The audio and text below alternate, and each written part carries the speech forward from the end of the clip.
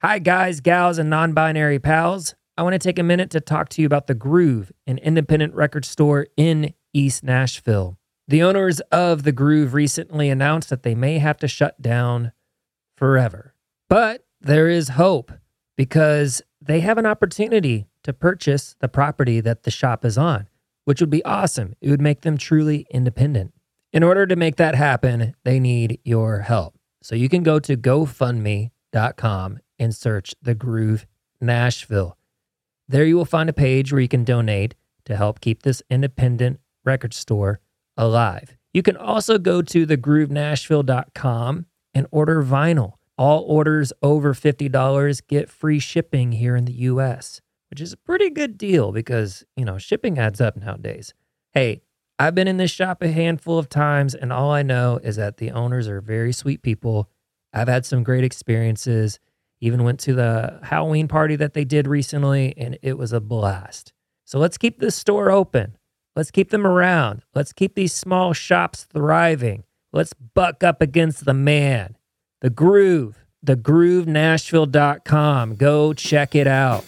All right, you ready to do the show? Let's do the show.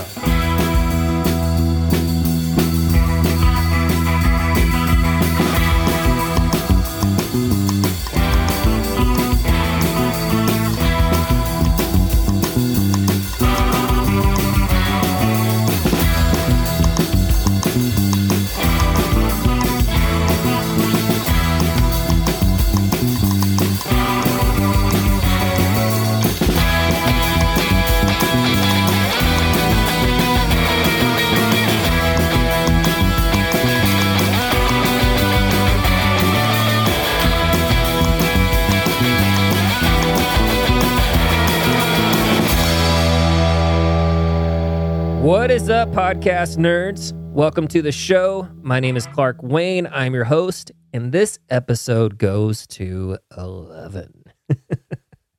This is episode 11 of Clockwork Nights. My guests today are Zach and Allie of Guerilla Bizkits, a vegan biscuit shop here in Nashville, Tennessee. Woo! I'm super stoked for you guys to get to know them. They're amazing people, and they have an amazing product, vegan biscuits. And damn it, now I'm just thinking about biscuits. Like, not even thinking about how amazing the interview was and how cool it was to get to know two strangers, to me at least, but they're biscuits. They're so crispy and fluffy and warm. Like the other day, we got some, brought them home, put them in the oven, baked them ourselves, which you can do that. You can take biscuits to go. Damn, they were so good. Like, they were so good. I'm not even, like... They're so good that you don't even think about the labels or the things that went into them or didn't go into them. They're just good. Just amazing. Anyways, I'm going to be singing their praises for a minute. Of course, we'll get to know Zach and Allie who make the biscuits. More on that to come here in a few. How are you doing? How was the last week? Of course, last week was Thanksgiving. And man, what do you know? I'm recording this on November 30th. When this releases, it will be December, full on holiday season, you guys, because I don't say y'all. Yeah, so how was Thanksgiving?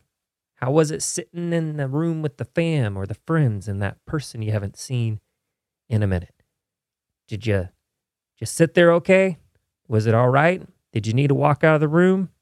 Did you practice some box breathing? Man, I'll tell you what, over the last couple of days, I've been practicing box breathing and it's been going great, Thanksgiving was good. That was great. We played the family, and I played Code Names, which was a new board game to me, and Balderdash, and then some other card game where just asked lots of questions to get to know each other. That was fun. And then, of course, had to let mom spoil me by cooking for me for a few days straight. Like, sometimes you just got to do it, man.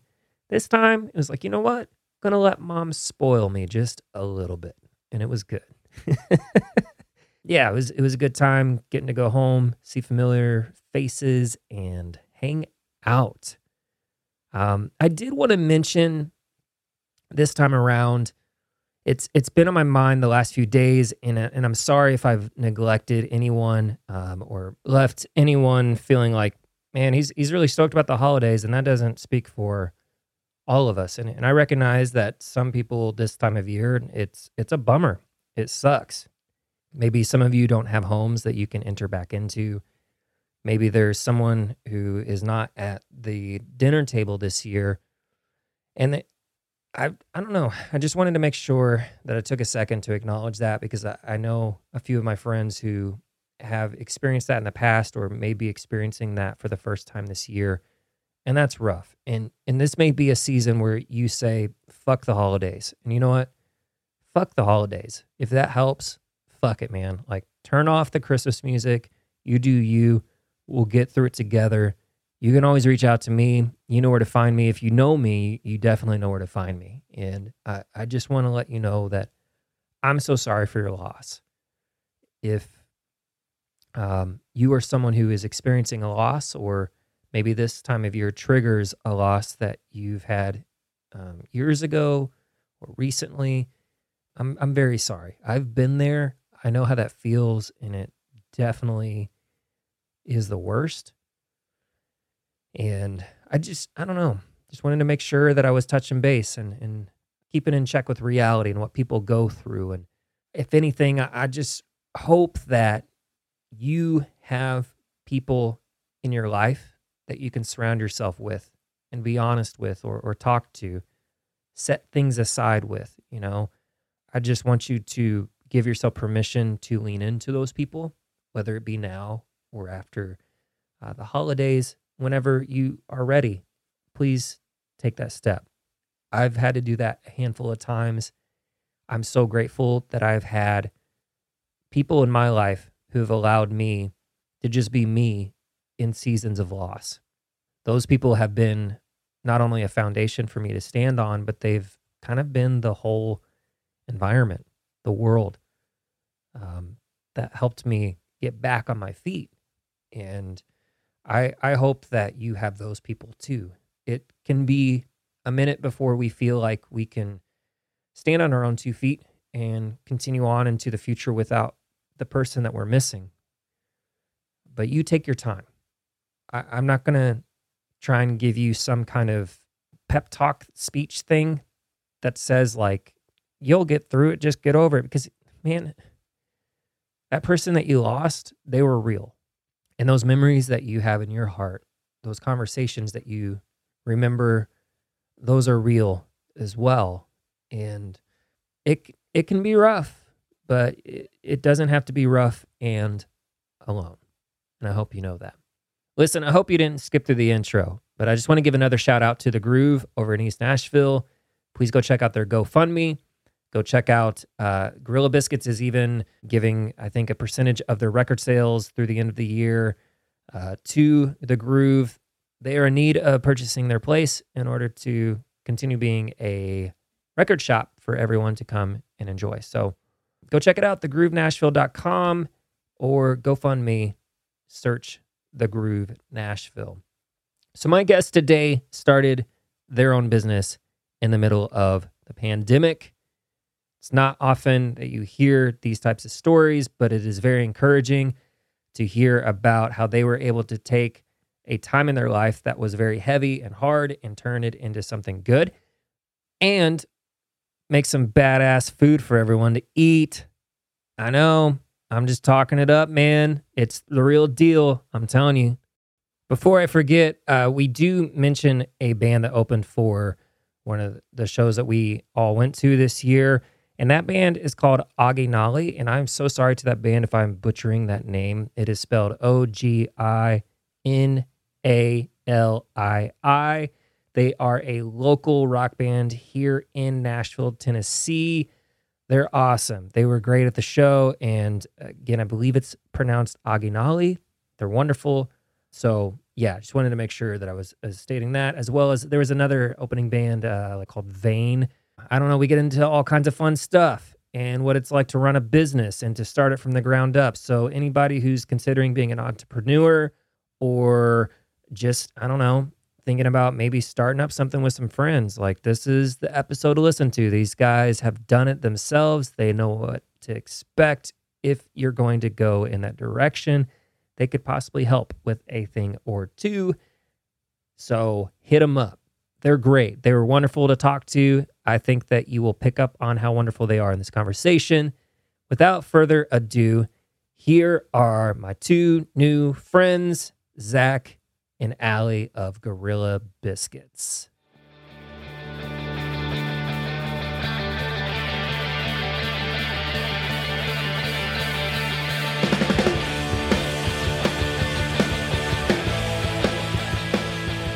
Well, welcome to my house. Thanks for coming on. Thanks for burning the good smelling candle. You're welcome. Shout out to Aldi's. Yeah. Aldi's nuts.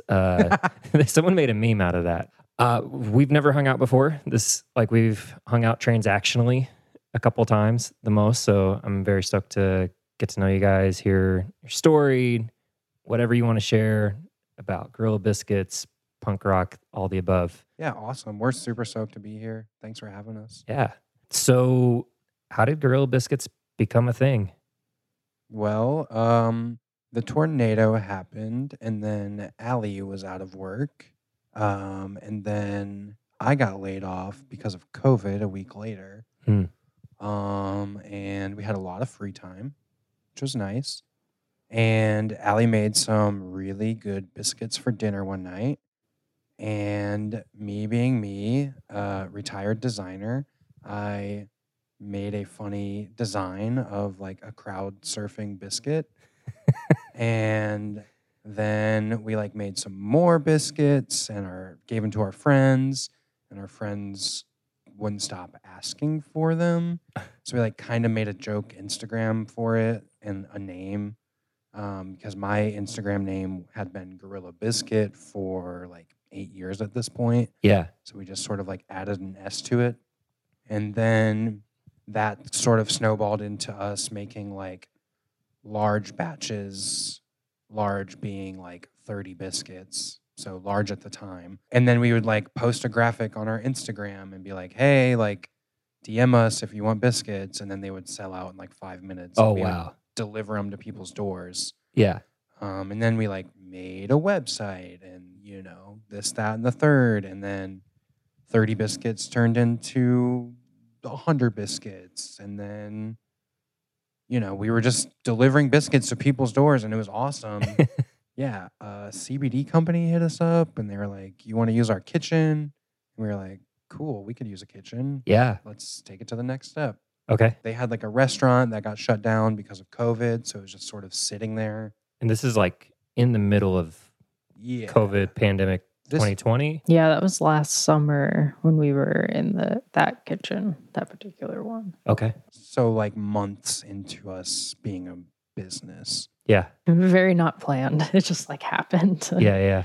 So Zach has designed for a clothing company, Pleasures, a few times. And a guy who worked at the CBD company liked one of his designs on their Instagram and somehow found Zach's account on Instagram, then found our account on Instagram. And he's like, oh, I work at this CBD company. We have that kitchen that Zach mentioned. Mm-hmm. And he just like offered for us to come and use it. It was crazy, but it all happened because he literally liked his design on some other page. Like, it was a really weird connection, especially because we both live in Nashville. Like, the clothing company's out in LA, so it was just like a super weird connection. Mm-hmm. Yeah.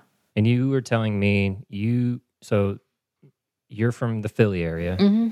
and then Zach, you're from close to Toledo-ish area. Yeah, I'm from a very small town, a village actually, outside cool. of Toledo. Yeah. Do you Ohio's have wild. a tavern? Yeah, we have what? 4 bars, 7 churches, $1 Dollar General, and a Subway, 1 stoplight. Yeah. Yeah, it's something. I'm from the Midwest too. So I'm from southern Indiana, just 2 hours north of here. So I know what it's like to get out of the South, and then everything just flattens, and it's cornfields and rolling hills. And my closest neighbor growing up was like 2 miles away, and was surrounded by 3 lima bean fields and 1 cornfield. And the cornfield was actually owned by Orville Redenbacher. He used it for his popcorn. No So it was way. a popcorn field. Yeah, and we would go out there and just like rob old Orville, Orville. steal some corn right off the stalk, And we would like put it in like a paper sack and like microwave it, and it would like kind of pop. It was so fucking weird. But yeah, it was cool. We used to, I don't know. It taught me a lot. I learned a lot about gardening that way, and like Yeah. a lot about just like farming culture, and like a lot of my friends dads had farms and like generational farms, and like, you know, I grew up like helping out on dairy farms, which is like fairly ironic for Okay. the vegan business owner. Right. But it was just, that was life. But probably influential to some extent 100%. about Yeah. some life decisions. Yeah. It's later on. fucking weird, like naming cows and like sticking your hand like elbow deep into a cow and pulling out a baby cow. Yeah. And then like eating it. Like we did it, but I don't understand. It definitely like is a reason I'm vegan for sure. Yeah. Because I like helped birth cows. Okay. And like fed them and like named them and brushed them and like. Were they in this particular farm? Were they separated quickly, or did they get to like? So this wasn't a dairy farm that I'm out? specifically talking about. Okay. It was like more of a livestock. So Yeah. County fairs were really big where I grew up. Like the school year didn't start until county fair was over because half the students showed animals. So you would literally like raise this calf, get it like looking nice, and then go show it at the county fair. And if your cow was good, you would sell that cow to a literal butcher. And the butcher would then take it and... There's a purpose with like the showing of the cow at a county fair. Like there's a transaction piece to it. It's like, this is the best in show. Your cow is the prettiest. Like, let's chop it up. I never knew that. Yeah. I thought it was literally just like, you did good, like, you know, conditioning the hair of the cow. It's crazy. Like a lot of those kids, like I just grew up when my friends, like their dads had farms. So I didn't benefit from it. I just was there. But a lot of these kids, they would do it from such a young age all the way through high school. And like when you show and sell a cow, you know, that's a pretty large transaction. Like you're getting like $1,500, $2,000 for that cow, Wow. that steer. And like a lot of these kids were like, you know, 18, Sure. saving up this money, like buying a house, getting cars. Like there was a lot that it was like, what's the word? It was appetizing to kids to be like, wow, that's a cool way to just like get money. Like I'll put on a bolo tie and go like walk a cow around a pasture, you know? Yeah. So it's really strange. I never thought much of it growing up, but it was just part of that culture, I guess. Sure. Yeah. Yeah. My father grew up on I guess a kind of I don't know if it was a dairy specific farm, but there was definitely cows. Like he grew up on a cow farm. Our town specifically didn't have a lot of dairy. It was more livestock. Okay. So I guess it would have been a livestock farm. And then I guess he also helped grow tobacco in eastern Kentucky. So I think I could be completely mistaken, but I think dairy cows are more expensive than livestock cows. And that probably explains why there was less dairy cows in my specific town. Okay. Just because of how poor it was. Okay. But I honestly have no idea. That's just what I thought. I've seen you post on Instagram like, country boys do it best. Yeah. You know? And I'm like, where is he from? And she was like, he's from like northern Ohio. And I'm like, trying to picture like, you know, the landscape in the area. I've had like very few friends from that specific part of the Ohio state. It's so flat. It's so strange. I mean, we literally had kids driving tractors to school and like parking the tractors at the school. And it was like totally legal and like so weird. How many like kids were in your graduating class? I think like 69 or so. You know everyone and they know you. Like everyone. It's so weird. So that versus Philly, what's your Philly experience like? I've never been Far to Philly. from that. So I'm from like an hour outside of the city, in a town called Willow Grove. It's like just northwest kind of the city. So the only like animals, I guess I was around. My grandma rescued horses. So, I mean, I grew up like around her horses. She sold her farm because she's gotten too old. But when I grew up, she had like 2 horses, 2 donkeys, like a mini horse, a million cats, and she rescued Shelties too. So she had like literally 8 Shelties at like all times. What's a Sheltie? The like Lassie dog, right? yeah, like the really long haired, like Yeah. it kind of looks like an Australian Shepherd, but Yeah. different colors, I guess. Okay. They're so cute. Yeah. They were all rescued, so they were. Long snout. They're really, really timid because they were all rescued, so they were always insane. But that was like the most I was ever around animals. Like when I went to Zach's town for the first time, I was really shocked. No, I love his town. I love his family and all of that. I just had never been to a town that small because it's just not like around me at all. Even like out in the country around Philly, there's still relatively big towns because you're still outside of a city at the end of the day. Yeah. But I really like I don't know, everyone in your town knows each other and cares about each other, and it's super awesome and also very opposite of what I grew up in. For sure. Like my town, I don't even know what the population of the town is.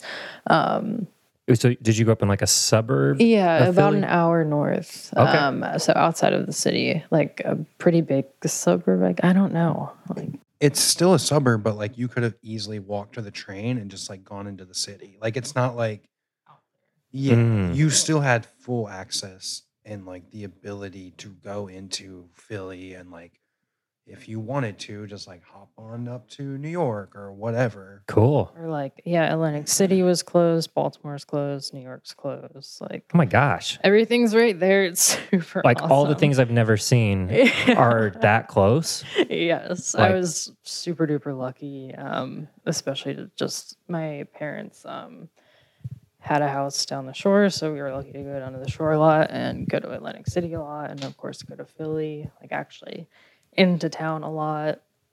It was a good location and a good opportunity to just see a lot at a pretty young age, which I'm pretty grateful for. My town had, well, it's probably still there. I know a lot of malls are shutting down due to COVID, but Yeah. my town had a mall, so it was like a pretty like popular place for people to get off the train, like Zach said, and go into the mall and stuff. So we got to like, I don't know, meet up with a bunch of friends who live in different towns and whatever at the mall. So I feel like our town was like happening a little bit Yeah. like, back then. Yeah. I grew up in a town where like a lot of country people, like it was the only mall within like an hour and a half radius. So like you'd see a lot of Carhartt at the mall, you know, it's like, but like I said, I grew up with a father who grew up on the farm. So like I didn't really think anything of it till I moved or like visited other places or moved away and whatnot. So Yeah. I mean, the mall had like a huge role in your life too. Zach was a mall rat. Like, Oh, yeah? I mean, he's a few years older than me, so he's like the MySpace mall rat generation. Okay. I feel like, and I'm not. I'll be fully transparent. I'm mid 30s, so I would have graduated high school originally before my super senior year in 2004. So I was 7. 07?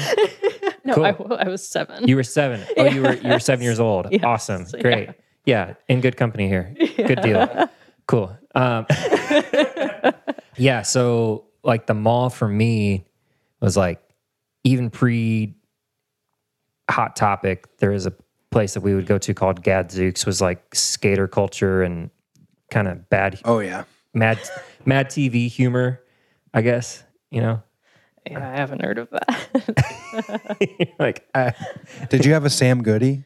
absolutely. Yeah, Sam we didn't Goody? have a Sam Goody in the mall, but there was this town by us called Fremont, and they had this like shopping center called Potter Village, and they had a Sam Goody, and that was my spot. Yeah. I always made my parents take me there and get CDs. One time, my dad got me. What the hell was it? It's like Slim Shady LP, I think. but he accidentally bought the edited one, and I remember having a temper tantrum and making him drive the 30 minutes back to Sam Goody to return it to get me the unedited one. Okay. So shout out to him. He did it. Yeah. He's awesome. He gave me my first CD, which was Licensed to Ill by Beastie Boys. So that explains a lot. That's amazing. Yeah. What does it explain? I think it explains just most of my interests and the way I am. I think that record and that band sort of encompasses a lot of who I am. Okay. Just like when I think Beastie Boys and their style, like there's so much humor behind it. Totally. Like there's always a story. Like, for example, this is maybe a terrible reference song nowadays, but like the song Girls. And just that, like, yep. That's on like, that record, the License to Ill. Yeah, yep. yeah. And just thinking about how like there's always kind of a funny element, or even like Fight for Your Right to Party. Like there's just like a whole story, and every verse is a story. You know where that humor comes from, in my opinion, is they started as a hardcore punk band. Yeah. And I mean, you know, that they just didn't take themselves seriously, and then they're just like, fuck it, let's rap. Yeah. Yeah. So I think that just like there wasn't a lot of that punk mentality crossing over into that world yet. And that's sort of why they stood out, and that humor was present. Yeah. Because it was just like them being them without the like theatrics of being these hard dudes, you know. They're three white Jewish dudes from New York. Like they're not hard. No. Their performance of Sabotage on Letterman, you can watch it on YouTube, and it's just like they're wearing polo shirts. Yep. And that is one of like the hardest songs like ever. And I think like they killed it, but like to your point, like you look at them and you're just kind of like, oh, I hung out with that guy in school. Right. Yeah.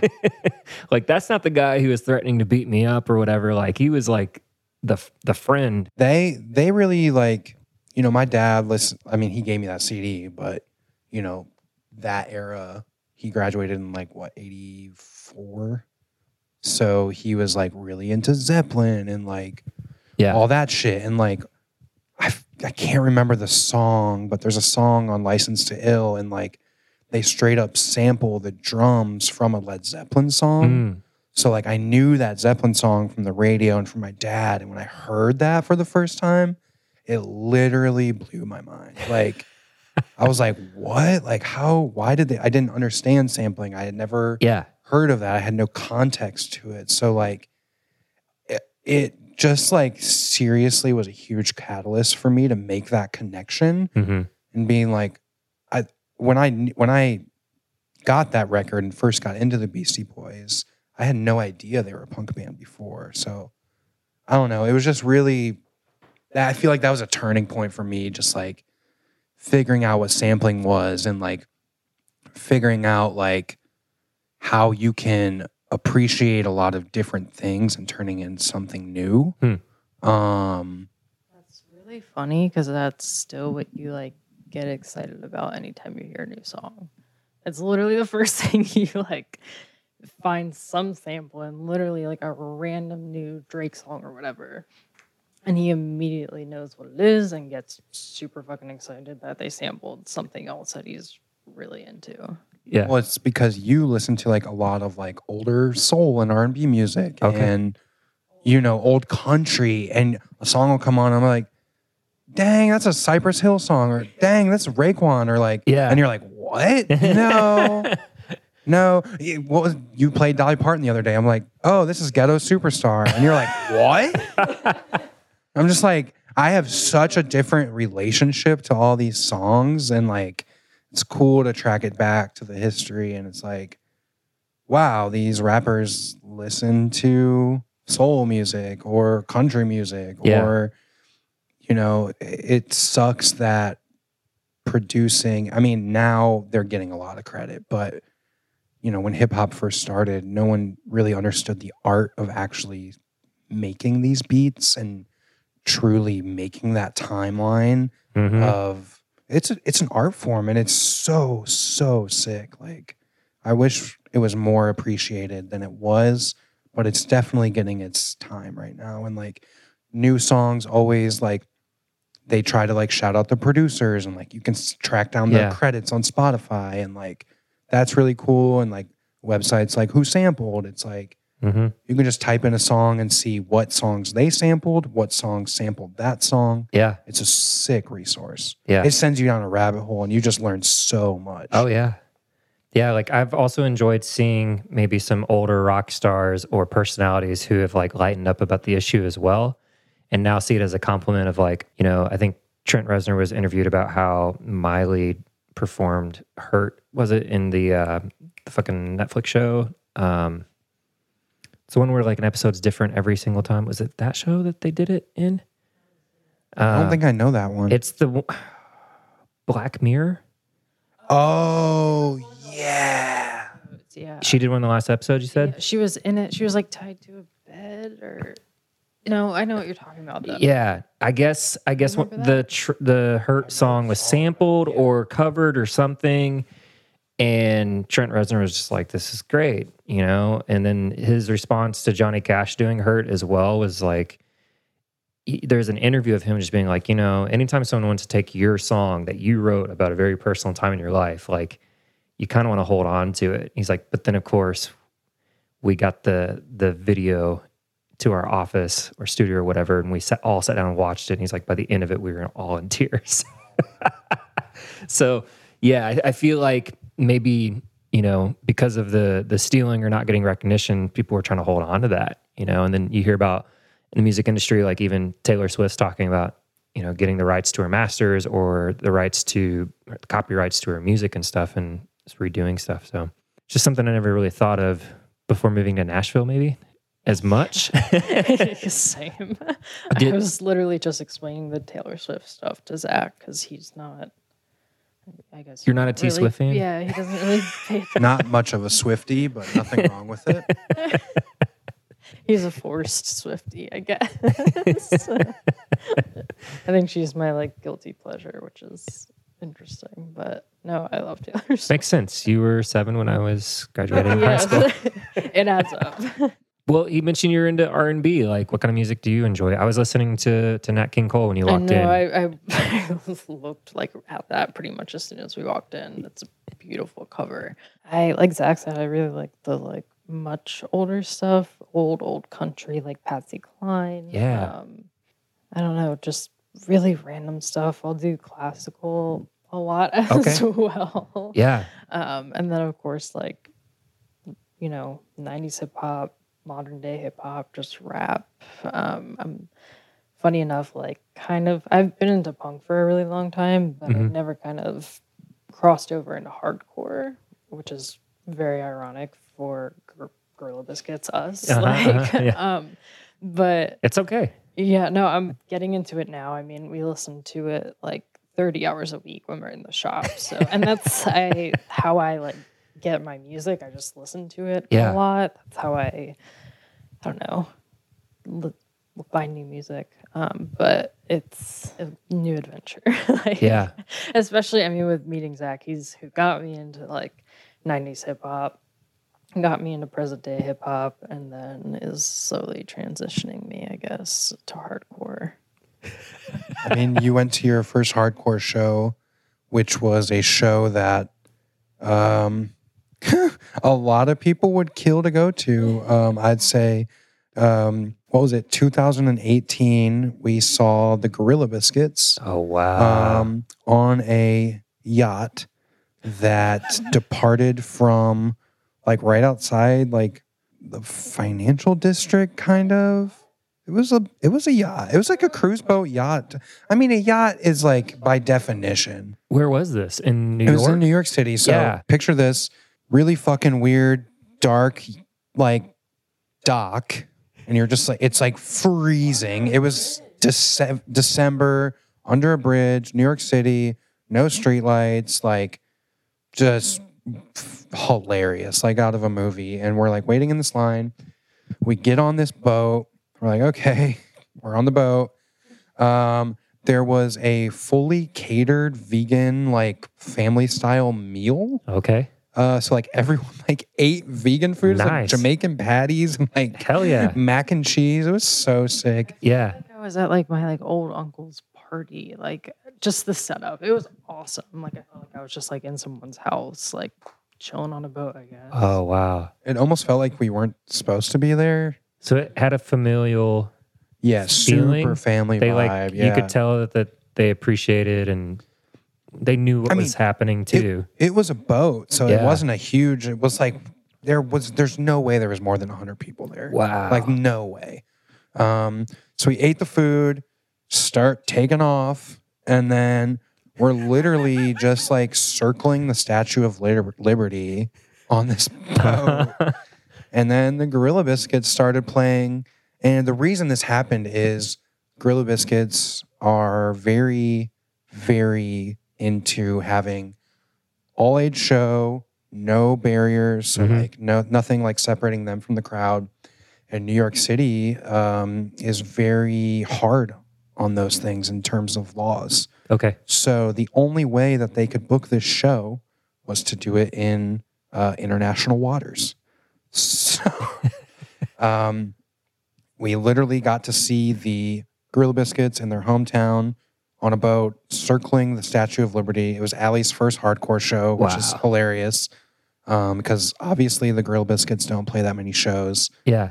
I'd only seen them once before, a few years before that at Wrecking Ball in Atlanta. The Masquerade, I think it was the last show before they shut the Masquerade down. Oh, wow. I never got to make it. It was sick. I literally watched Pavement and then the Guerilla Bizkits started. So two bands that haven't played in a very long time. But yeah, that was awesome. I think we both have permanent hearing damage from the show, which it's worth it. But after that show, like that was years ago before we started. Recently, we got to go to like our first show out of, well, I mean, we're not out of quarantine, but you know what I mean. Like our first show since COVID happened. Yeah. And we got to see Turnstile. I was there. That was just incredible. It was really cool to see just like Allie like experiencing that and like Yeah. That was my first show since January of 2020. So it was a full year and a half. ours was February, so not far off. Yeah. From you. We saw Blood Orange at Cannery. Cool. It was so good. Wow, it was amazing. He was so great. Okay. Ironically, there's a Blood Orange feature on the new Turnstile record, Cool. which is beyond cool in my opinion.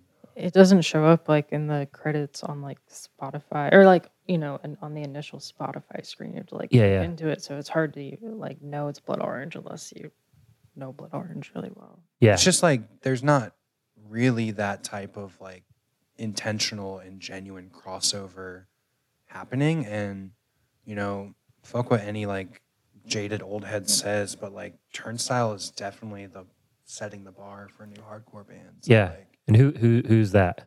Who you just referenced? oh, I've just heard a lot of old bald dudes being like, I can't listen to Turnstile. They're not hardcore.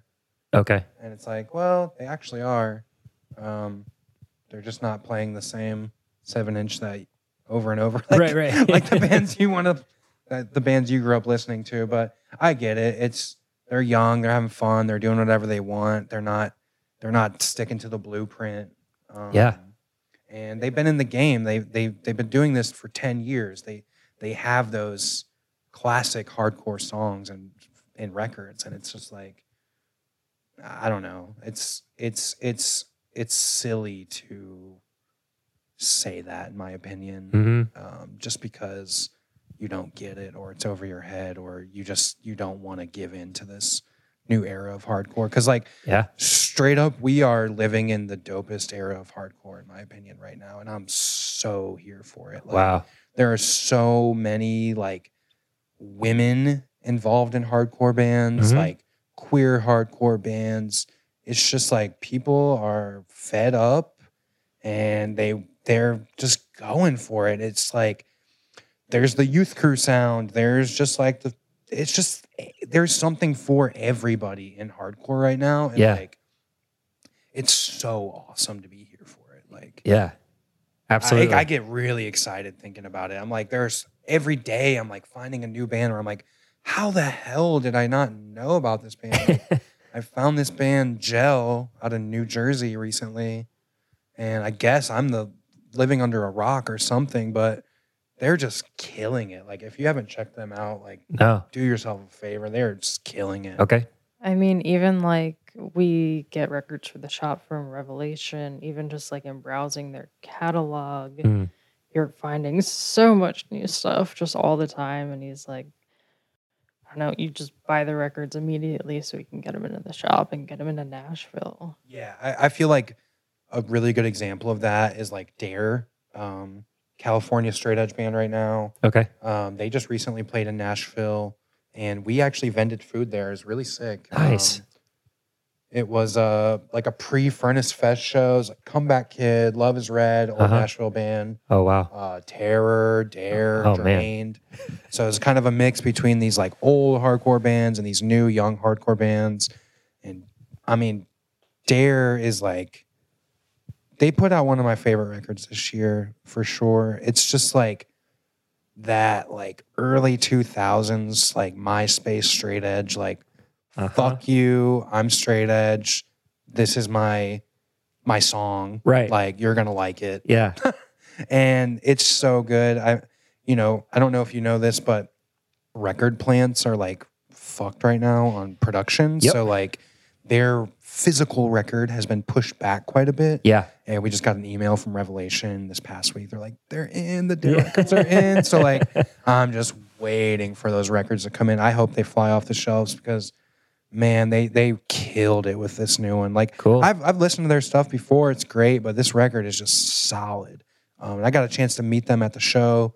Really great guys. Shout out to them. They bought a bunch of records and biscuits, and they're just killing it. They're just young kids, just like keeping it alive. That's awesome. Yeah, I will definitely check them out. Yeah, they're and when really you get it in, good. let me know. That way I can come pick one up. Sick. We got a bunch of different color variants, so Love that. I'm really excited for it. I'll be keeping some myself. Yeah. It kind of reminds me of like, kind of what you were talking about, like maybe Turnstile having, being hardcore, having hardcore roots and whatnot. Like it reminds me very similar to when pop punk became a thing, to where it's like, okay, like these bands in the late 90s obviously listened to a lot of Descendants, but then also like this wave of like, and the way it was like going, I can't even talk right now. The way it was trending in the late 90s. It feels similar and exciting because like at the Turnstile show, everyone I've talked to just talks about how fun it was. Yeah. Oh yeah. And that's what I remember as a kid going to a show. Is just like, I don't care who it is half the time. I just know it's going to be a good time. And I miss that. I feel like there was some like in the early aughts and into like 2010 and so forth, like it just, everything got so serious. And I think also like bands were stressed and pissed because they weren't getting paid enough, gas prices, the economy like crashed in 2008. So it's like everyone could just download their music for free online. Yeah. There are so many changes and it's like, it makes sense, but like, I don't know, just miss mix shows, fun shows, and whoever that band was that opened for Turnstile, they were fun.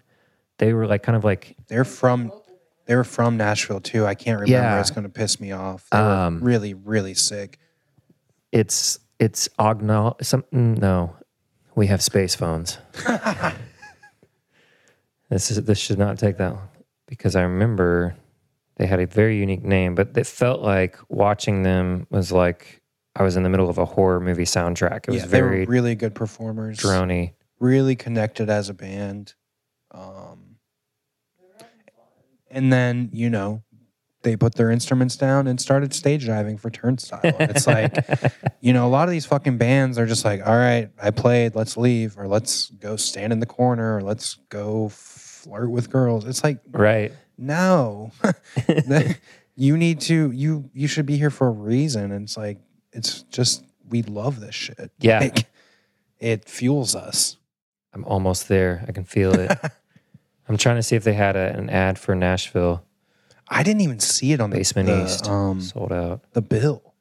Dang. Yeah, I didn't it's even know not. they were opening when we got there. I will find it and make sure to put it in the intro because I talked about this on the very first episode that I did with my buddy Billy. He had an extra ticket and took me. Nice. And, you know, like first time being in a room like that since pre-COVID and standing against the walls, like for anyone who's listened to this podcast before, that they've heard me say this before, but there's something special about a band when you're all the way in the fucking back and your back is against the wall and you feel connected to that thing that is hundreds of feet away from you. Yep. That's beautiful. Yeah. You know, I love that. Like, I love that I was just like headbanging and just enjoying it. Like, It was instant energy as soon as they started. Like, yeah. And it didn't stop until they stopped. Yeah. Yeah. They just announced that they're playing at Brooklyn. We just got our tickets today. Cool. Ceremony. Yes. First time seeing Ceremony. I've never seen that band. Oh, I can't. Oh, Yeah. I'm going to throw up. I honestly think like this might be a hot take, but Ceremony kind of like walked so Turnstile could run. Like, Okay. They went through similar things, like, you know, the Violence.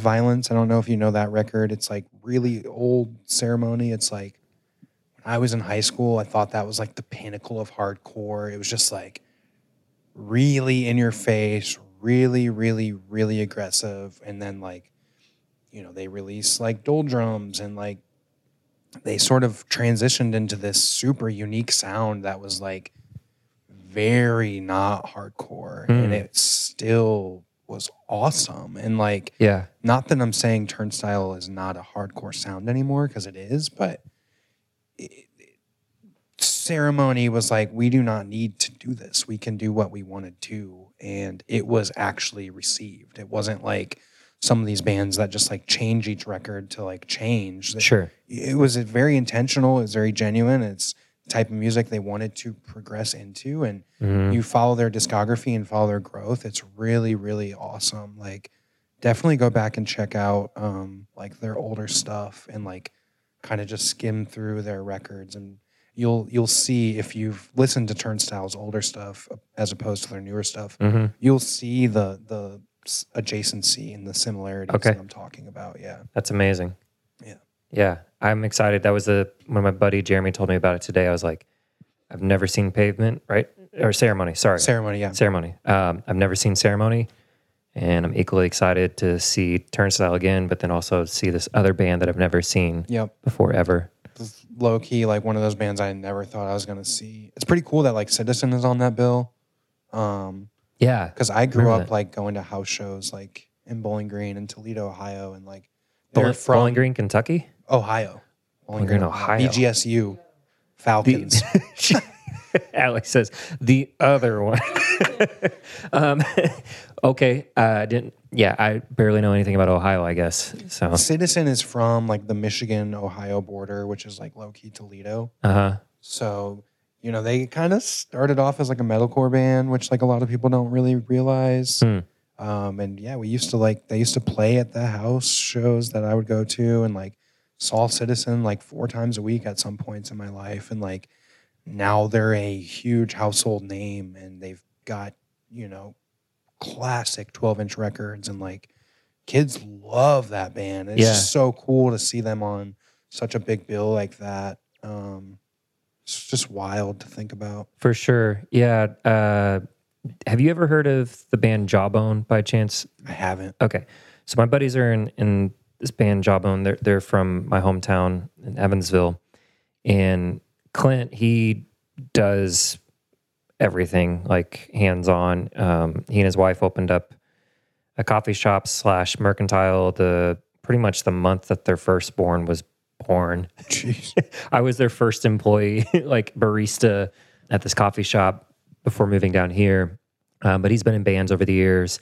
What was the band that also played? Did you go to the Turnstile show at Exit In by chance? I didn't go to that one. I went to a Turnstile show years ago at maybe Cannery or High Watt. Okay. I broke my toe at that show. Oh, cool. Yeah. Nice. There was a band that played that was very like metalcore-ish. It was like that band, then Angel Dust, and then Turnstile. And my buddy Clint pointed out, he's like, it's crazy how this style also has come back full circle. So there's this Christian band, I guess, Demon Hunter, that was like this metal, polished metal band. They originally, those guys were in a hardcore band called Training for Utopia in the 90s. And they were on Tooth and Nail Records and doing kind of the Christian thing. So they were like just before Norma Jean kind of broke into that scene. And then this band that played for Turnstile, I remember they got like really big there for a minute. It was the same sound. And Clint was like, this is Training for Utopia 20 years later. And so I wish I knew what band that was. Yeah. You'll have to figure it out and send it to me. For sure. I never got into that like Norma Jean Chariot sound. Sorry to Josh if you're listening to this. My old coworker who was in the Chariot. Oh, cool. He worked at Journey's headquarters here, and that's why I live in Nashville. I was a designer for Journey's. Which Josh? His last name's Byer. Byer, okay. Or Byers. Okay. One of those. Yeah. So my buddy Micah he was, I think, their merch guy for on and off over the years. He's a comedian here in town, and when Josh Skogan, I don't know how to say his last name, when he came into town to do the new 68 record, he had Micah come and do stand-up for the record. That's awesome. That's really cool. Yeah. But anyways, you just mentioned like when you came into town, or what brought you to town was... Yeah, so I had never even been to Nashville when I moved here. First time I ever got on a plane was for an interview I had for a job here. At Journeys? Yeah, at Journeys. I was working at Journeys at the mall in Dayton, Ohio, Dayton Mall, store 723. Oh. Shout out. Yeah, it was fun. It was a ratchet-ass mall, lots of face tattoos. Yeah, it was Dayton. Dayton's cool. I like Dayton. I went to school there. Met some really cool people. Met some really shitty people. But yeah, the mall. I was working at the mall. I was in art school and working at the mall. And we literally got an email that was like, hey, from Journeys. It was like, we're looking for a designer. So I just was like, oh, I'll apply. And then they like hit up my store manager and something. They're like, hey, is this guy cool? Yeah. He was like, yeah, he's cool. And they gave me an interview. And that's when I like got on a plane to come here. Never been on a plane, which I already said, but literally got to the airport. There was a rental car there waiting for me, but I was so young, I wasn't able to do with a rental car. They had no idea that I was only like 20 years old. And I only went to like this I went to this private art school thing that was like only 2 years long. So I got out of school super early. But anyway, so I literally was like, hey, they're not letting me drive this rental car. Someone has to come get me. So how long ago was this? 2014. Okay. So yeah, they like, thankfully the headquarters is like on Murfreesboro Pike. So it's like literally right by the airport. Yeah. So they picked me up or whatever, brought me there, and I like interviewed, whatever, went home. Then they were like, yeah, like we want to give you the job. And I was like, cool. I had like literally like went to my interview and that was it. Like I didn't like explore Nashville. I didn't know anybody that lived in Nashville. Sure. I had one friend that lived in Nashville. He was going to Belmont.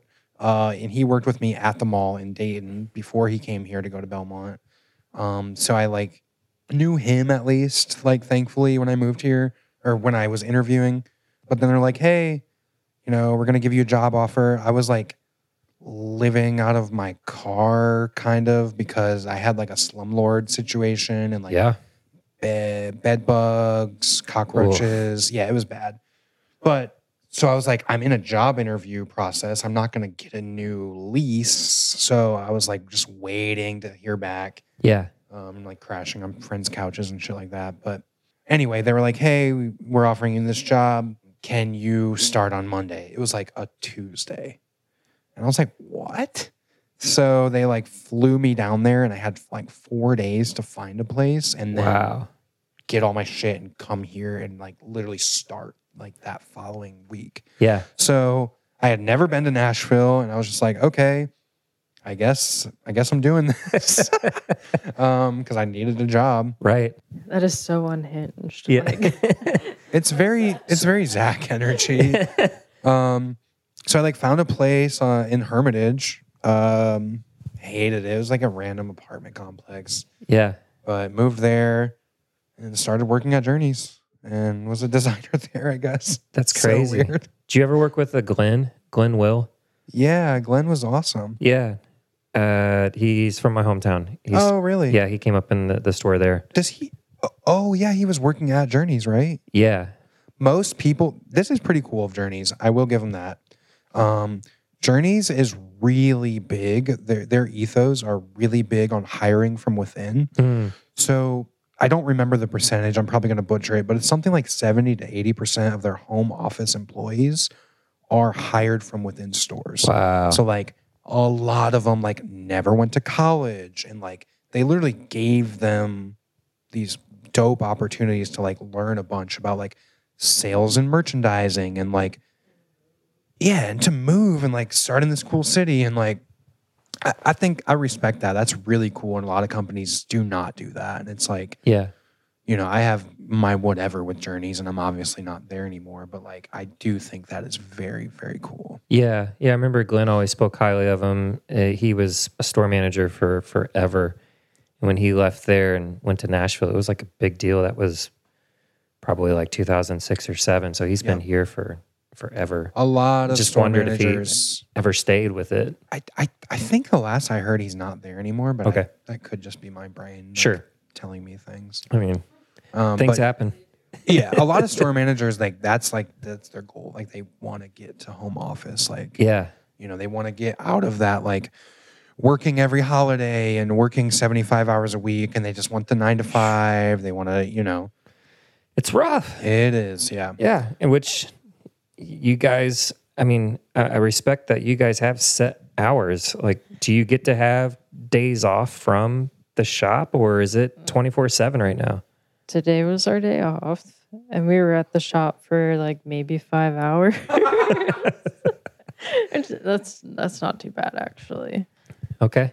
What's the process like, you know, since we're on the topic of like working long hours and holidays and whatnot, like to get as many biscuits that you need to get into Beehive or other places, as well as keep yourselves stocked? Like, is there a baking process, or do you just like, I'm curious, how do you like mold them? What does our week look like? Yeah. Like, yeah. I mean, we pretty much, like you said, we wholesale to the Beehive, to Hot Poppy, Dose, a few other places. So we usually prep. Oh yeah, Dark Matter, Tempo. I'm forgetting somebody. A&M Marketplace, which is a relatively new marketplace in the Nashville Farmers Market. Okay. So we prep pretty much like Monday through Wednesday, and then if we have something to do Tuesday, usually I go in and do it. And that's enough to get us through most of our wholesale accounts, and then throughout our like store hours too. Biscuits are pretty much a 2-day process. It's not as bad as like croissants. Those are like a 3-day process. So You guys have done croissants? oh hell no. No. Okay. You spoke like, you said that from experience. No, it's if you want to make them like just the proper like traditional way, it takes so long, and no matter like what process you do, it ends up being that long with biscuits. I mean, you can make quick biscuits, or like ours take 2 days, which I don't know. There's ways to make biscuits that don't take 2 days, but that's why our biscuits are the way they are, and the way that we have built the fan base we have. And like, you can tell when someone used a mixer, or, you know, there's just, it's so temperature and timing involved, and there's very little room for error. Right. And Allie has just like perfected the process behind that for us, the process that works for us. That I'm not saying that you can't make biscuits without a mixer, but you know, the people can tell. Yeah. I mean, just so you guys know, like when I got to have my first one at the Beehive 10-year, was it birthday or anniversary? Anniversary. Yeah. Okay, cool. When I got to have my first one there, I felt like I was super fucking late because all of my friends had it. Or like, I got DM'd so hard about you guys for like 2 weeks before your opening. You were late, but we forgive you. Yeah. All right. Thank you. I'll make it up with this podcast. But no, like I had it, and so A little background. I lived in Germany for a little bit. Oh, me And too. so, the German bakers are like Oh, it's so fucking good. amazing. Yes. And German bread holds Brötchen. together. Little brooch. Yeah. Brötchen. which is bread roll for the non-German speakers out there. Allie's being modest. She speaks German. I went to Belmont for German. Wir können auf Deutsch sprechen. Oh, wir können, aber mein Deutsch ist jetzt wirklich nicht so gut. Ja, ich muss auch üben, aber wir können. Aber wir können. Yeah, everyone should see Zach's face, but you can't. It's a podcast. Before I moved in with Zach, my last roommate also spoke German. So when Zach would come over and my roommate would want to talk to me about it, he would just switch to German, and then Zach would just be sitting there yeah. So, have you lived in Germany? I'm trying so hard not to ask in German now. I did a semester in Berlin. Oh, hell yeah. I dropped out of Belmont and enrolled in a school there. I did my semester there and then transferred my credits back to Belmont. But I actually did it to write my senior thesis for Belmont, where I studied German punk. So I really like Einstürzen and Neubauten and Die Ärzte and Abwarts and Die Totenhosen. Die Totenhosen. The Death Pants. Yes, the Totenhosen they were in my thesis. Oh, that's sick. It was awesome. I spent a lot of time. There's obviously lots of crazy punk shit in Berlin. Yeah. But I was down in Dresden a lot to check out the stuff down there. Went to a lot of random punk archives. It was such a crazy experience. So that was the first punk that I was ever into. What year were you in Berlin? 2018. That was my third time there, but that one was 2018. Okay. Yeah. Did you ever get to go to the Stasi Museum? Yes, it is horrifying. It's so scary. Okay. I know we're getting way off topic. I don't even give a fuck right now. This is for hardly anyone knows what I'm talking about. So it's really underrated. People don't know that it's there. I mean, it's a little outside of anything, it was the Stasi headquarters, so that makes sense. But do you know what the Stasi is or was? Okay, the Stasi was the East German, specifically they were the East German police, and they were kind of like the FBI for the East German, East Berlin it police. Stands for something, but I'm gonna fuck it up. Yeah, but me too. Stasi is the first part of their full name as the police, and they tapped and watched everyone, and had huge Soviet influence in the way that they did everything. So yeah, I've talked to other German majors and people who've lived in Germany, and asked if they've been to that museum. So you just made my day, because it's always a hard no. And the reason I'm stoked about it is because I went there for school as well in 2012, and my friend who I was there in 2012 classmate, too. You were what? I was there in 2012 too for high school though. That's okay. Just keep laying it on. Yeah. All right. No. So Emily, who's from Scotland, had lived in Berlin and gone to school before, and she was like, "Hey, I know what everyone else is doing before we have to leave town tomorrow. We were there for a weekend." She's like, "Do you want to do that, or I can give you a personal tour and we can walk around and see some really cool shit, including the Stasi Museum?" And I was like, "Fuck yeah!" So we went, and I can't remember. We saw the hotel where Michael Jackson held the baby over the guardrail. Yeah. Oh my god! But right by the Brandenburger Tor. Yeah. Uh-huh. And then, did you get a photo of someone dangling you out the window? No. That we were busting ass to get back to the bus at that point. So, yeah, we did this whole morning to ourselves, and she took me to a place where we got breakfast and whatever. The Stasi Museum was the thing that I for sure wanted to do, and she knew it. And we spent probably an hour and a half there, just kind of weaving through that whole thing. Yeah, it's crazy. So back to the reason I brought up Germany in the first place. It's not about you got me. Sidetracked. Yeah. No, it's great. That's great, because you will appreciate this. When I had the BLT that I learned is a one-off thing for festivals and events and whatnot. I was like, this bread is not falling apart. This is like German bread, which is the greatest compliment to bread, is that like it doesn't mush and it doesn't just immediately go in 10 different directions. So like I loved it. And I've only been back a few times, I got the pumpkin on Halloween, and then just the other day did the jalapeno, the blackout. The blackout. With the cherries and jalapeno. Uh-huh. Yeah. I gave a shout out on good. the podcast yesterday on it. I was raving about it. That was awesome. I didn't get to eat it right away, so I put it in the fridge and then warmed it up the next day and put the butter that you gave me on it. And like, shit. That one, It's so good. that made me nervous when we were coming up with the recipes. I had to fight for that one. Okay. I believed in it so much and I knew it. And, Allie was like, she didn't like it at first. And she was like, this is too crazy. And then like, we have like a low-key mentor in business, and it's our most expensive biscuit because of the ingredients. And it's, when we were doing home delivery, was like the least popular. So it made sense to maybe like pivot and get rid of it. And I was like, no, like this is our product. This is what sets us apart. Like, Yeah. anybody can make no one can make a biscuit like us, but people can make a buttermilk biscuit. Right. People have done the like bootleg Red Lobster biscuit. We're not original in that, but cherry jalapeno is ours and is fucked up good and is the best biscuit we have. Yeah. And you're a poser if you haven't tried it yet. And that's where I stand on it. Tell me how you really feel.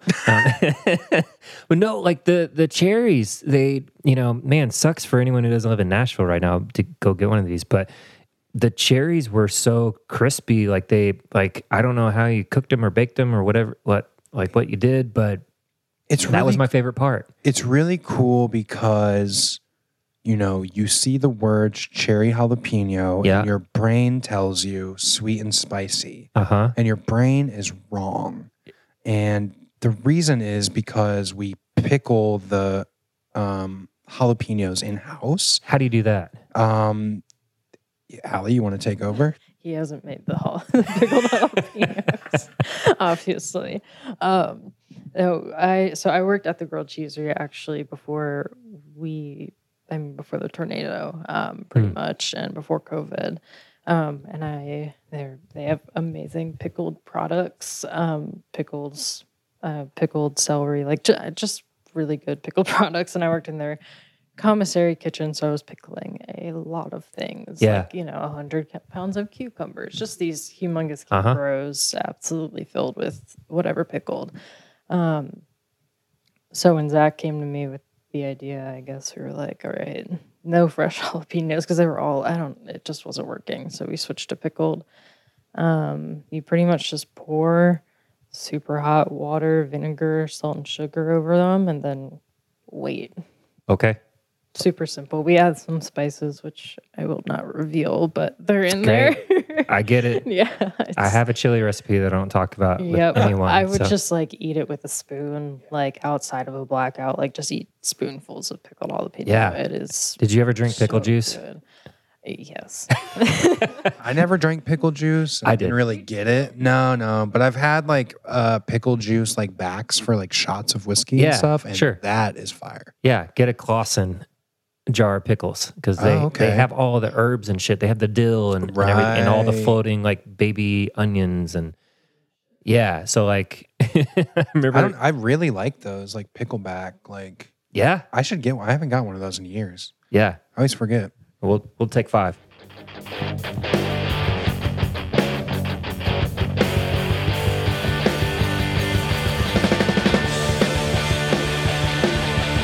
So back, we just took a $5. Take 5, like the candy bar. Gosh. They need to make a vegan version of that. That's a good ass candy bar. I don't know that I've ever had one. Really? Is there caramel in it? It's got everything. It's like a candy bar where they're like, all right, let's take every candy bar and put it together. It's got like pretzels in it. It's got like caramel. What's the color of the caramel. packaging? I think it's red. We might have to Google this one. Oh my gosh. Definitely know that I really enjoyed them. Okay. Tears.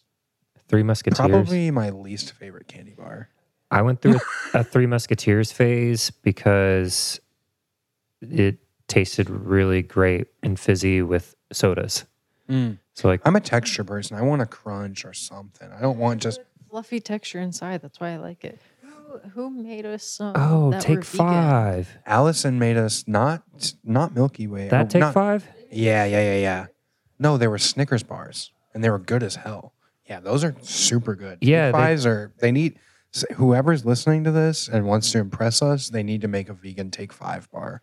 Justin's, get on it. Yeah, Because Take Five it says Reese's and Take it's Five. from Reese's. They did, I guess, a combo thing with Reese's. Oh, So, yeah, yeah. it was peanut butter, like caramel, peanuts, and like pretzels or something. Yeah, you can see that. Yeah. It says it has the pretzel sitting there. That was a good crunch. More candy bars need to take the leap and put pretzels inside. Yeah, I'll make sure to tag Justin's on this. They need to get on that. Like, that can't be that hard to shove a pretzel in it. Right. I mean, But yeah, Allie was just talking about a vegan baker here in town. She takes like special orders, and she also bakes everything at the Wild Cow, Allison, or Raw Vegan Creations. She made us some like custom like vegan Snicker bars like 2 years ago. ooh, They were good. yeah, Yeah. cool. There's what's that ice cream company that makes those like frozen things that are like the frozen kind bars that happen to be vegan. If anyone's ever had those ice cream Snickers bars as a kid, Yeah, remember, you know what I'm talking about? yeah. The frozen kind bars taste exactly like those. It's a vegan hidden gem. Really? Yeah, you can find them like next to like they're like in the popsicle section of like Kroger and stuff. Yeah, we tend to, when getting ice cream, it's usually like the So Delicious or the, like they do a cashew vanilla bean that I will inhale in one sitting.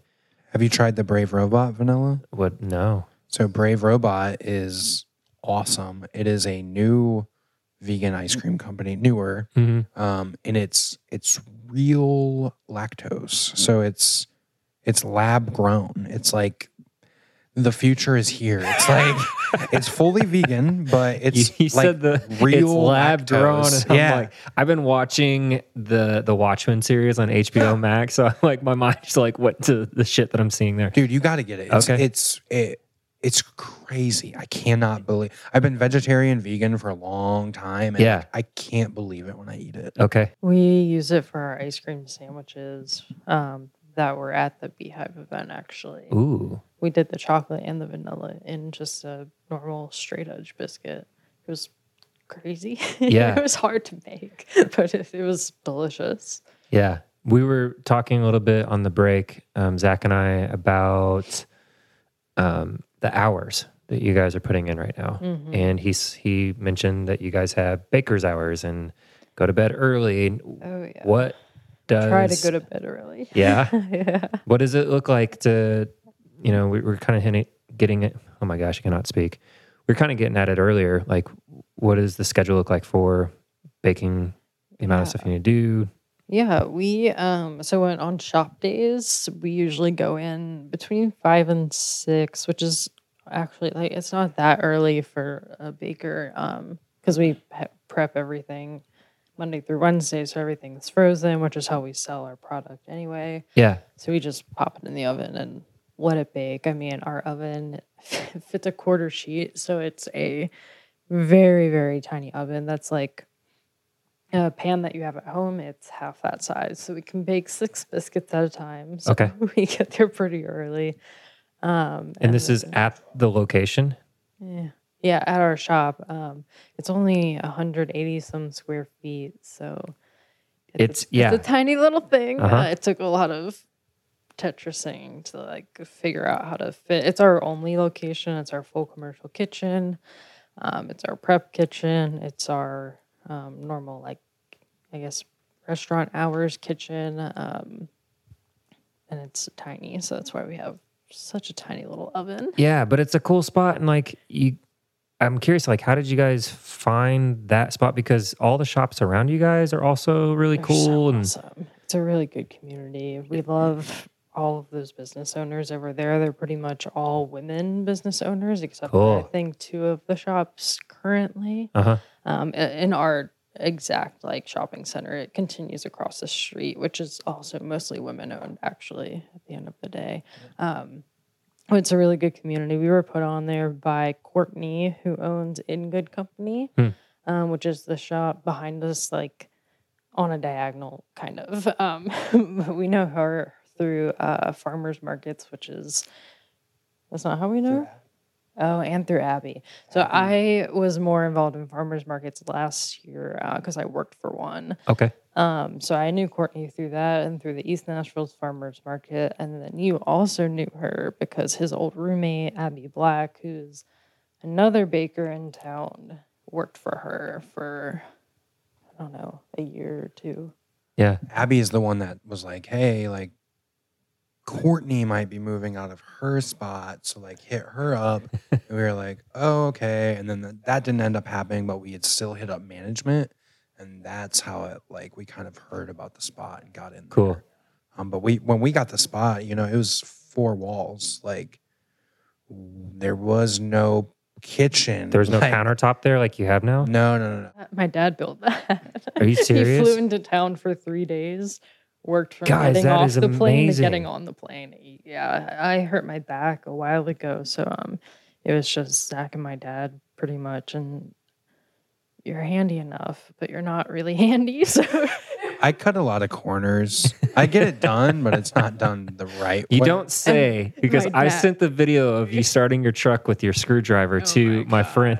All right. I don't know if you want me to keep this in there or not, but I was so stoked. I sent it to my friend Doug, who has like stripped his own cars down and rebuilt them and whatnot. And it's like, his truck's not the only one getting turned on here. oh my god, Hilarious. Yeah, dude, my truck broke down at Kroger and I was like about to jump it. And I hear like behind me, I hear Ford. And I was like, what? I turned around. It's like this old hillbilly ass dude. I'm like, yeah, it's a Ford. He literally walks up and just like puts a fucking like screwdriver on it. And it literally started. And I was like, man. And he just walked away. Yeah. Didn't say anything. I was like, man, that was really cool. I can't wait to do that one day. and yeah, now like sometimes my truck won't start. I mean, it's a 89, so it's older than me. I told my neighbor, I was like, there might be an old Ford truck rolling up here shortly. And I was like, he's from Nebraska and, loves like country life and stuff. Yes. He's a country singer-songwriter as well. That's awesome. So very Nashville. yeah. No, we took the Kia Soul here today. Yeah. So Safe choice though. hamster riding. Yeah. It's really funny. I love that truck. I ended up getting it for free. Well, yeah, I traded. I had a 2009 Dodge Caliber, which is like kind of like a soccer mom car type deal. They're like hatchbacks. It was cool. I bought it in high school, brand new for some reason. Do not do that ever. Don't just like work at Applebee's and think you can buy a new car because you have a paycheck. What are you talking about? But I paid it off. Speaking of paying off things, what is it like running a business and having to fork over a whole lot of money just to even so much open money. your doors? What's that like? Horrifying, to say the least. Money's been obviously a huge factor in every aspect of our lives, but especially for this. Neither of us come from families that like have a lot of money or anything like that. We both have very different stories, but we don't have much of like a safety net at the end of the day. So it was just a really scary risk, I think, overall. A storefront was also not like exactly the plan. It just kind of happened. Yeah. We were looking for a place to build a private kitchen, and we like stumbled across this, like we talked about earlier, from Courtney. And within our lease, it was the best, like, it was pretty much the exact size we were looking for a kitchen. It was the right price for us, but it required that we be open to the public. So that's pretty much how it became a storefront. Yeah. It just like all happened. So yeah, we didn't have a lot of like financial planning or anything like that. And everything else was easy with the government, city stuff, right? So easy. Yeah. It was just a breeze. And then before you knew it, you're open. Yeah. No, that was utterly chaotic. So, I mean, obviously for like health code and building codes and just all that technical stuff, there's so many just points you have to hit and boxes that you have to check in order to just be a legally operating business. Mm-hmm. Not a lot of that is super public, and what information is public, it is not very well, not organized, but like it's just not accessible. Yeah, especially, I don't know. It's just a mess of things, and it's a lot of just figuring things out. Like, what's one thing you wish someone would have told you that you discovered along the way? Okay, so after we like built out the kitchen, we finished everything, you do your like initial health inspection where they're like, this is built to code and you're safe and everything's healthy and whatever. Yeah. Your fridges work and everything's The GFCI outlets. Yeah, literally like just crazy stuff. Like, so that just like normal health code, you get your like score back, whatever. It ends up being an NA score because it's like your first one. It's not a real inspection because you're not actually open. But the point that we got off, I was so fucking mad. It was for not having a no smoking sign. And that was the only point that we got off. Really? I was so bummed. It was pretty dumb because it was one of the things listed on the actual like sheet that they give you where your score is displayed. So I should have definitely like looked at that before we had our inspection. But that's like the thing, that paper isn't super accessible online because it's something the health inspector fills out and prints out, and I can like find super blurry copies of it online, but not enough to like actually read what each bullet is, which it seems like such a small thing, but like we got a point off because the paper wasn't accessible for us. Yeah. I was so bummed. And just like to expand on that, like that's like a pretty funny thing, but like there's no like checklist or like resource that's like these are the things you need to do to open a business, and there's no reason for that. So it's like, it's just that overarching thing of like these are the reasons people like us don't open businesses, because it's so fucking hard, and like there's no one there to help you. Sure, you can call the clerk and like wait in line on the phone for 45 minutes, but it's like, yeah, we're trying to open a business. Like, we don't have time for this. Like, we don't have the money to like pay people to do this for us or like tell us what to do, or like, we've never opened a business before. So like we didn't have the experience of like doing that. Like, so there's just like so many things that are like, the only way to find out is by like someone being like, well, you should have done this, or like, you can't do that because you didn't do this. Or it's like, so a lot of after the fact. Every single step is a bottleneck put in place by, not one entity, but it's just, it's not set up in a way that, not to keep using this buzzword, but like, it's just not an accessible process. And that's, something that Allie has brought up on like the back end of things that like is really important to her and to us as a business, considering our ego, Jesus Christ, our ethics and our ethos of why we started this in the first place, is that like, it's very important to us that now that we have this knowledge and these resources, that we want to make them available to folks, either it on our website or a zine or an open forum on our website that people can ask us questions. Like we don't know the answers to a lot of these things, but like if we can help, we want to help,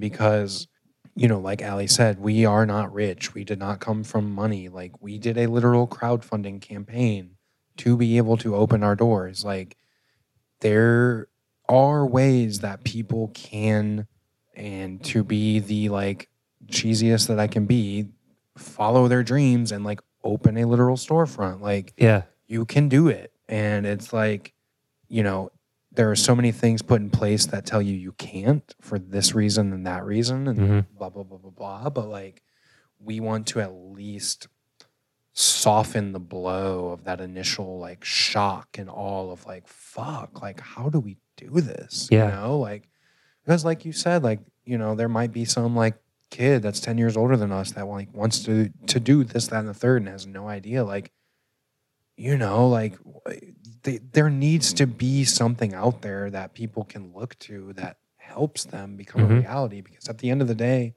you know, if you're community focused and you want to like make a difference, like, you should have a platform and a spot to do that, you know? So if you want to make a difference, you should be given that opportunity. What's it been like talking to other small shop or indie business owners? Was there any advice or anyone that came along the way that really helped?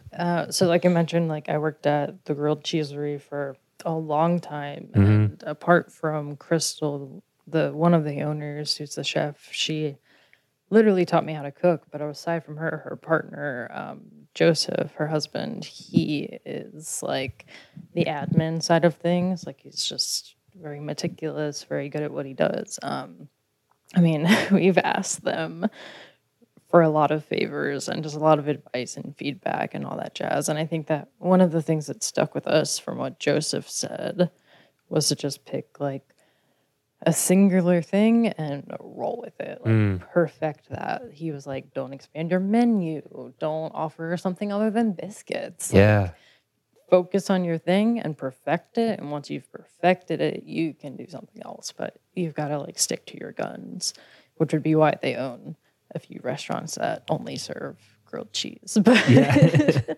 no, I think that stuck with us a lot. That's great because, well, go ahead. Well, and just like those rules like apply to what I was doing before this, which is design. It's like, you cannot break the rules until you know the rules. And it's like, there's a lot of restaurants in Nashville like that are so unconfident in what they're doing that they're constantly chasing this new menu item, this new thing. And it's like, that's why they have no foot in the game, because they can't figure out what they want to do. And it's like, we know what we want to do. Like, this is what we're doing. You know, like, we have people come in the shop and they're like, you don't have breakfast sandwiches? You don't have fake eggs on, you know, with cheese? And it's like, no. Yeah. We have a line out the door. Like, you know what I mean? It's like, it sounds cocky and arrogant, but it's not.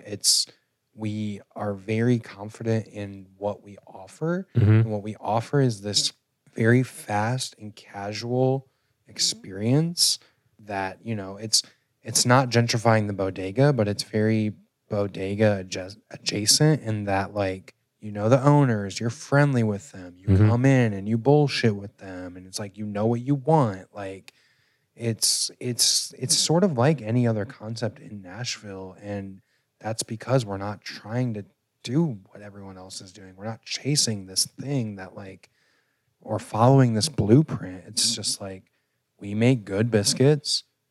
These are the flavors we're going to give you. You can buy them fresh or you can take them home and make them. Like, that's what it is. And like, that's why when we do pop-ups and stuff like the Beehive thing you mentioned, how you found us, like, that's when we'll get creative and like do crazy shit. And like, you know, this is just what we're doing. And the response has been insane. And everyone has just been so receptive to it. You know, there's crazy chefs that we would have never had interactions with or talked to that are, you know, telling us we're doing it right and telling us the food is great. And like, it's just been so rewarding to actually follow through with something in a way that we wanted to do. And it sort of is just working and we're not asking any questions. So you feel like you stuck to your guns on like doing what you want to do, knocking it out of the park, you know, and sticking to the one thing. feel like we also kind of had to, because at the end of the day, like everything that Guerilla Biscuits is just like a straight up combination of me and Zach. Like, if you're just doing what you like and what you do and something that like represents you, you're not going to stray from that too much. So like, even obviously Zach is more of the music person, so that ties a huge role into the business. I mean, down to our name. And then I'm the food person, but then Zach's a designer, so that plays a really big role in it too. Yeah, that's great. It just kind of like is an extrapolation of both of us at the end of the day. Yeah, and I don't know that like limitation is the word, but like kind of that idea of keeping it simple. Yeah. With everything that you're describing to me about opening a business and all the steps that you have to take, I would have to assume, and you can tell me, that at the end of the day, like having all the work that you've done, putting the shop together, going before whatever city council or clerk you've had to talk to, going back and knowing like you've got one thing to do and not a whole menu has got to be somewhat better for your mental health or your psyche. Like you got one goal. I like routines a lot. Okay. It keeps me just like focused and happy at the end of the day. Like, I need to know what's coming and exactly what I need to prep, and I like each week to be relatively similar, so it helps to kind of stick to one thing and kind of, I don't know, work out all the kinks. Mm-hmm.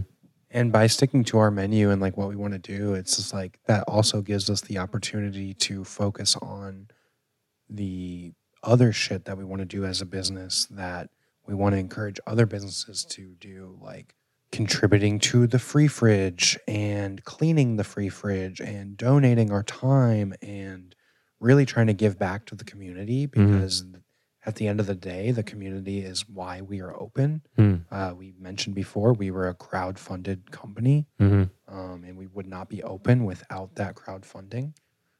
So it's like, you know, Allie speaks on it better than I do, even though I've been vegan for longer. It's just like there are many layers to veganism that involve more than just not eating meat.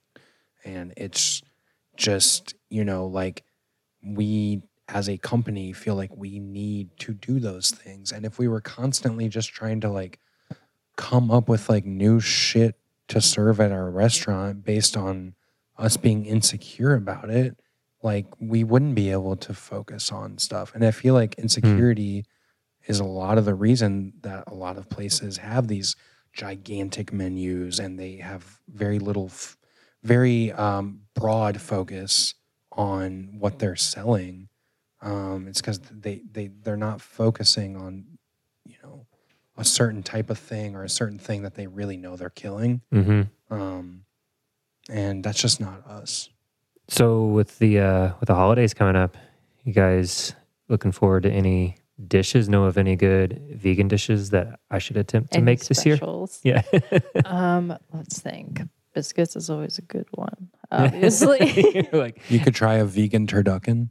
What? Do you know what a turducken is? No, I'm assuming it has turkey in it with the tur in it. So just phonetically, stay with me during this. Turducken. It's a turkey stuffed with a duck, stuffed with a chicken. Okay, is this what Guy Fieri or whatever his name is? There's on the Peacock app, you can watch classic SNL Thanksgiving episodes, and Bobby Moynihan does Guy Fieri or Fieri, whatever you say his name.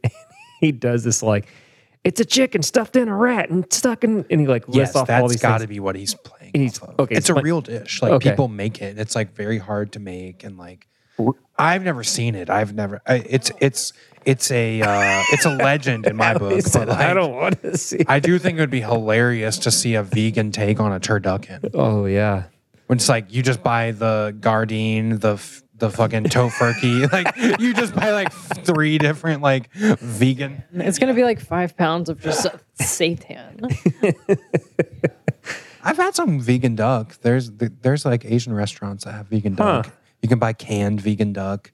I'm not saying it's good, but they have it. Yeah. All right.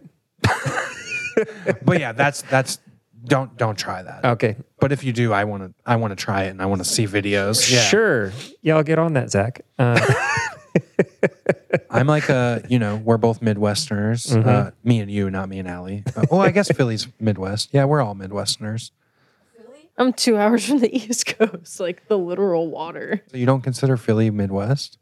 I'm geographically challenged. Do you say so yins? No, I do not. That's Okay. Pittsburgh. Pittsburgh, right. Okay. I always forget. She says use. Use. I say water. I don't say water, but my parents say water. And Water? Eagles. Yeah, water. And they say eagles instead of eagles. What about, do you add like the New Jersey people, do you add an S to everything at the end, like the Targets? No, but I know a lot of You know people what I'm like talking about? that. Yeah. The Walmarts? Yes, my sister lives in Staten Island, which obviously not Jersey, but the accent kind of moves its way up there, and it's a mess. Her accent at this point. She's got the Philly mixed with the Staten Island mixed with Jersey somehow. She sounds like the nanny on drugs. Like, It's like the nanny, The but nanny in The on Sopranos. Like it's like Fran as Carmela. Oh my gosh, Fran. No. We caught up. Like there might be an age gap, but we just caught up. No, the funniest thing I ever heard from Philly, we were on the train there, and there was a dude, there was like a family trying to like take a selfie. And there was a dude across the like way on the train. He had a camera on his neck. Uh-huh. And he just looks at the family and he goes, "Yo, want to use my camera?" He literally used the word use twice back to back, but in different ways. And it blew my mind. I thought it was the coolest, funniest thing ever. Like, that is language. Like, that is so cool. Yeah, like, want to use my camera. In like the just funniest accent, Yeah. Like, there's Ed Bassmaster. He's from Philly. He's a comedian on YouTube. I don't know if you guys know who he is. He's a guy who would walk up to people. It's like during Christmas time, during the holidays, he walks up to people with like an ugly sweater, and I think he's bald, so he's wearing a wig, and he'll literally just walk up, stare at someone, just go, psh, just like kind of do this motion, then walk away, and they're like, "What?" And he's like, "Psh." And it pisses so many people off. And they're like, "What's your problem?" And he's like, "Psh." Just doesn't say a word and just keeps pishing. That's hilarious. Yeah, that's some 2 a.m. trying to fall asleep. Go to my 5 a.m. shift at Starbucks shit right there. The old days. Yeah, I think that I got permission from my mom to make roasted veggies. I made them one year, did root vegetables. So did like carrots, red onion, beets, parsnips, turnips, garlic, basil, parsley, salt, pepper, and just like mix it all with a bunch of oil. So do that and then throw it in the oven and just roast them for forever. I did it one year and she's like, "You got to do that again." So she's very traditional with her dishes. So for her to accept something outside of the norm is like, it's nice. That's how my family is for the most part. They've gotten much better over the last few years. Because, I mean, I thought veganism was crazy until I met Zach. So then, of course, my family thought it was crazy for like... You thought it was crazy? Yeah, oh, yeah. Yeah, I didn't get it. On our first date, we went... Well, not our first date. It was one of our first dates. We went to Lyra over in East Nashville, and I got like an entire mini chicken. It was like the size of like a football, and I was sitting across from him who had been vegan for like years at this point, literally on our like second date. I think what's funny to note about that is Lyra has tons of vegan options, like naturally, because it's like not Middle Eastern, it's like Mediterranean, like I don't know. It was just really funny to see like, oh, you picked the most meat item you could pick on a like 75% vegan. I just like I said, I didn't get it at all. But my family like has come around to it enough where like they'll do like the vegan butter, and of course they've had our biscuits, and now they're like progressing even more. So like the last Christmas that I had with my entire extended family was 2019, I think, like the one right before COVID, I guess. And everyone used vegan butter, and it was like the big talk of the Christmas. Yeah. Like, everyone was like, "I'm trying it," and it's margarine. Like it tastes the same as anything else, which is hilarious. But I mean, what are we? We're going to Asheville for Christmas with my family, and we're like planning everything that we're gonna eat right now. What's on the menu? Who knows? Definitely mac and cheese. Nice. Green bean casserole is a Ooh. must. I got this really good like copycat Campbell's cream and mushroom soup recipe Uh-huh. that I found online. Yep. Sorry, I can't plug the author. I forget who it was, but it tastes exactly like the just like shitty canned like Campbell's. And you know, that's like the key thing beyond the fried onions for the green bean casserole. So that's my favorite like Thanksgiving meal. That's going to be on there. Mashed potatoes. I did mashed potatoes with oat milk this week. I've been doing that for a few months now, and like I can't taste it. You got to do cream cheese. Cream cheese. Okay. My mom puts cream cheese and sour cream in her mashed potatoes. I have done that. Yeah. So good. Yeah. Yeah. White, like mayonnaise, whatever. It's all the same thing. When you're vegan, it's all some nut or tofu. Like, I don't know. Just white nut cream. Yeah. Yeah. That's awesome. It's been good getting to know you guys and hearing the story and kind of getting to know the people behind the counter. I will just say that I have really no idea what it's like to open a public business on that level. So I'm proud of you guys for handling it the way that you are. I know there's rough days. I'm sure that there's like moments, but you're doing a good thing. So thank you. We appreciate that. Yeah. It's been a journey. It's hard to juggle like just like figuring out like you have to give yourself time off and like you have to like focus on your mental health, but like it's hard once you're like open and like everything's happening and like your business is not slowing down, which is great. Like it's accelerating. It's like there's no complaints there. Like, we're staying busy, but like it's just hard navigating it, and it's just another one of those things that like no one talks about. There's no resources like how to just like deal with this, and like it's just so important to like give yourself that, like come up with that structure, even though it's like so hard to come up with a structure because you're working 24/7, but you have to, Yeah. We're working on it. We're getting back to like a place where we can like hopefully have some time off and like get back to being creative and like, like all that shit. But like, it's just one of those things that we have to figure out, and we're working through it. But it's been really great. Like we love being open. We love, like we never, like Allie said, like we never anticipated really having a storefront, but like now that we have that outlet and that access to the community, it's just been great. And we love seeing like old Southern ladies come in who like don't even know what veganism is, and like or Guerilla biscuits for that matter, like hardcore punk, anything like that. And, like trying a biscuit and just loving it. It's just fucking crazy. Like most of our customers aren't even vegan. Yeah. And that's just like something we never anticipated. Like a good biscuit's a good biscuit. Yeah.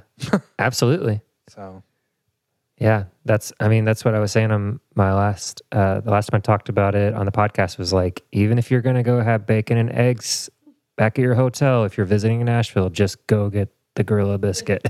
we have people post on Instagram and tag us all the time. Like, look at this bacon and egg. That's a good example. Like, here's a bunch of bacon and eggs on my plate, but there's a Guerilla biscuit right there. And it's like, that shit matters. Like, it adds up. Like, it's not what we're going to eat, but like Ali said, like you made that conscious decision to, have that on your plate. And we're so grateful for that. Like, it means a lot to us. You don't understand, like, just spreading that gospel, if you will, like that good news. Yeah, Guerilla like, biscuits. Yeah, so it's cool. Like I'd say that's probably my beyond like people having no idea what hardcore punk is and coming in and like learning about it.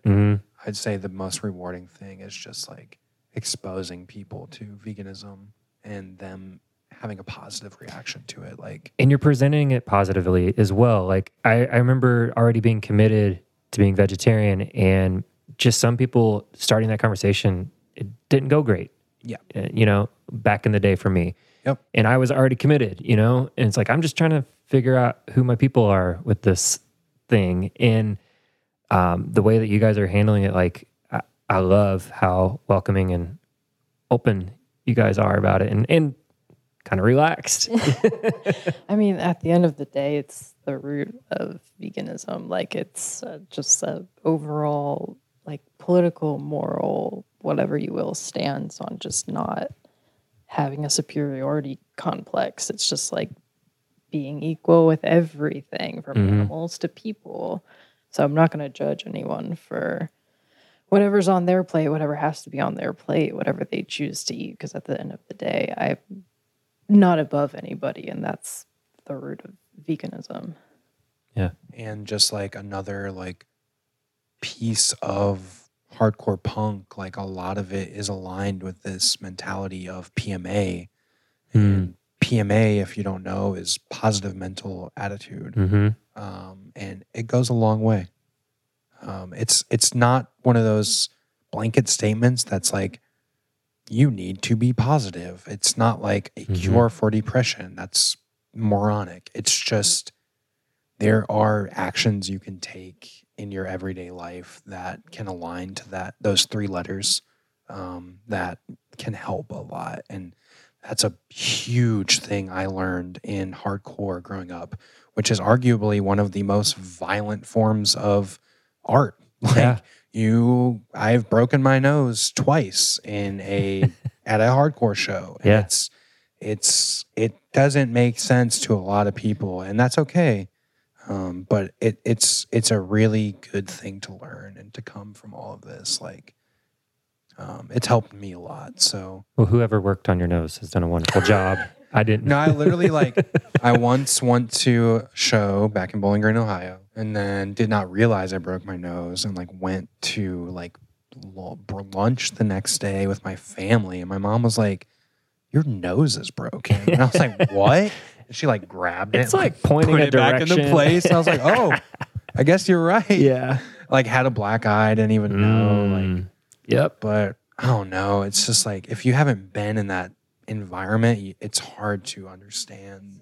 Same with veganism. If you don't get it, you don't get it. But once you get it, you really fucking get it. Yeah. It just makes sense. Yeah. It's another way. It's another option. Yep. And you guys are doing a great job of providing that option to people. And I love the posts. I love even the personal stuff that you guys put out there on your personal Instagrams. It's good. There was a reason I wanted you guys on here, and whatever. I'm gushing now. But yeah, keep it up. I know it's hard. I know it's hard work, but it's good work.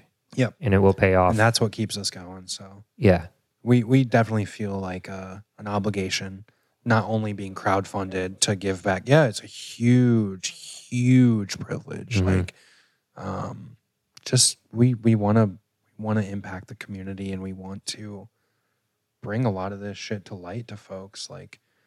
I grew up in the middle of nowhere and had no idea about a lot of this stuff. And look, here is where I am, something down the line, probably bands like Guerilla Bizkits helped me figure this shit out. And it's we could be that for someone. And, it's really important to us.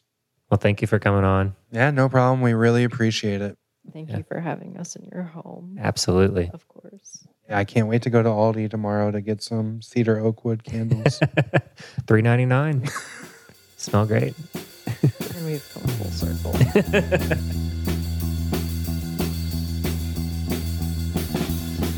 Holy shit. We got it done. Man, that was so much fun. Shout out to Aldi and your wonderful smelling candles, all the bands we talked about, the vegans everywhere, to Bizkits, to Guerilla Bizkits, to Zach and Allie. And guys, thanks so much for coming on. That was a good time. Well, I hope you have a good rest of your week. Next Tuesday, fingers crossed, we will have another episode out. Can't wait for it. You guys take care. Bye.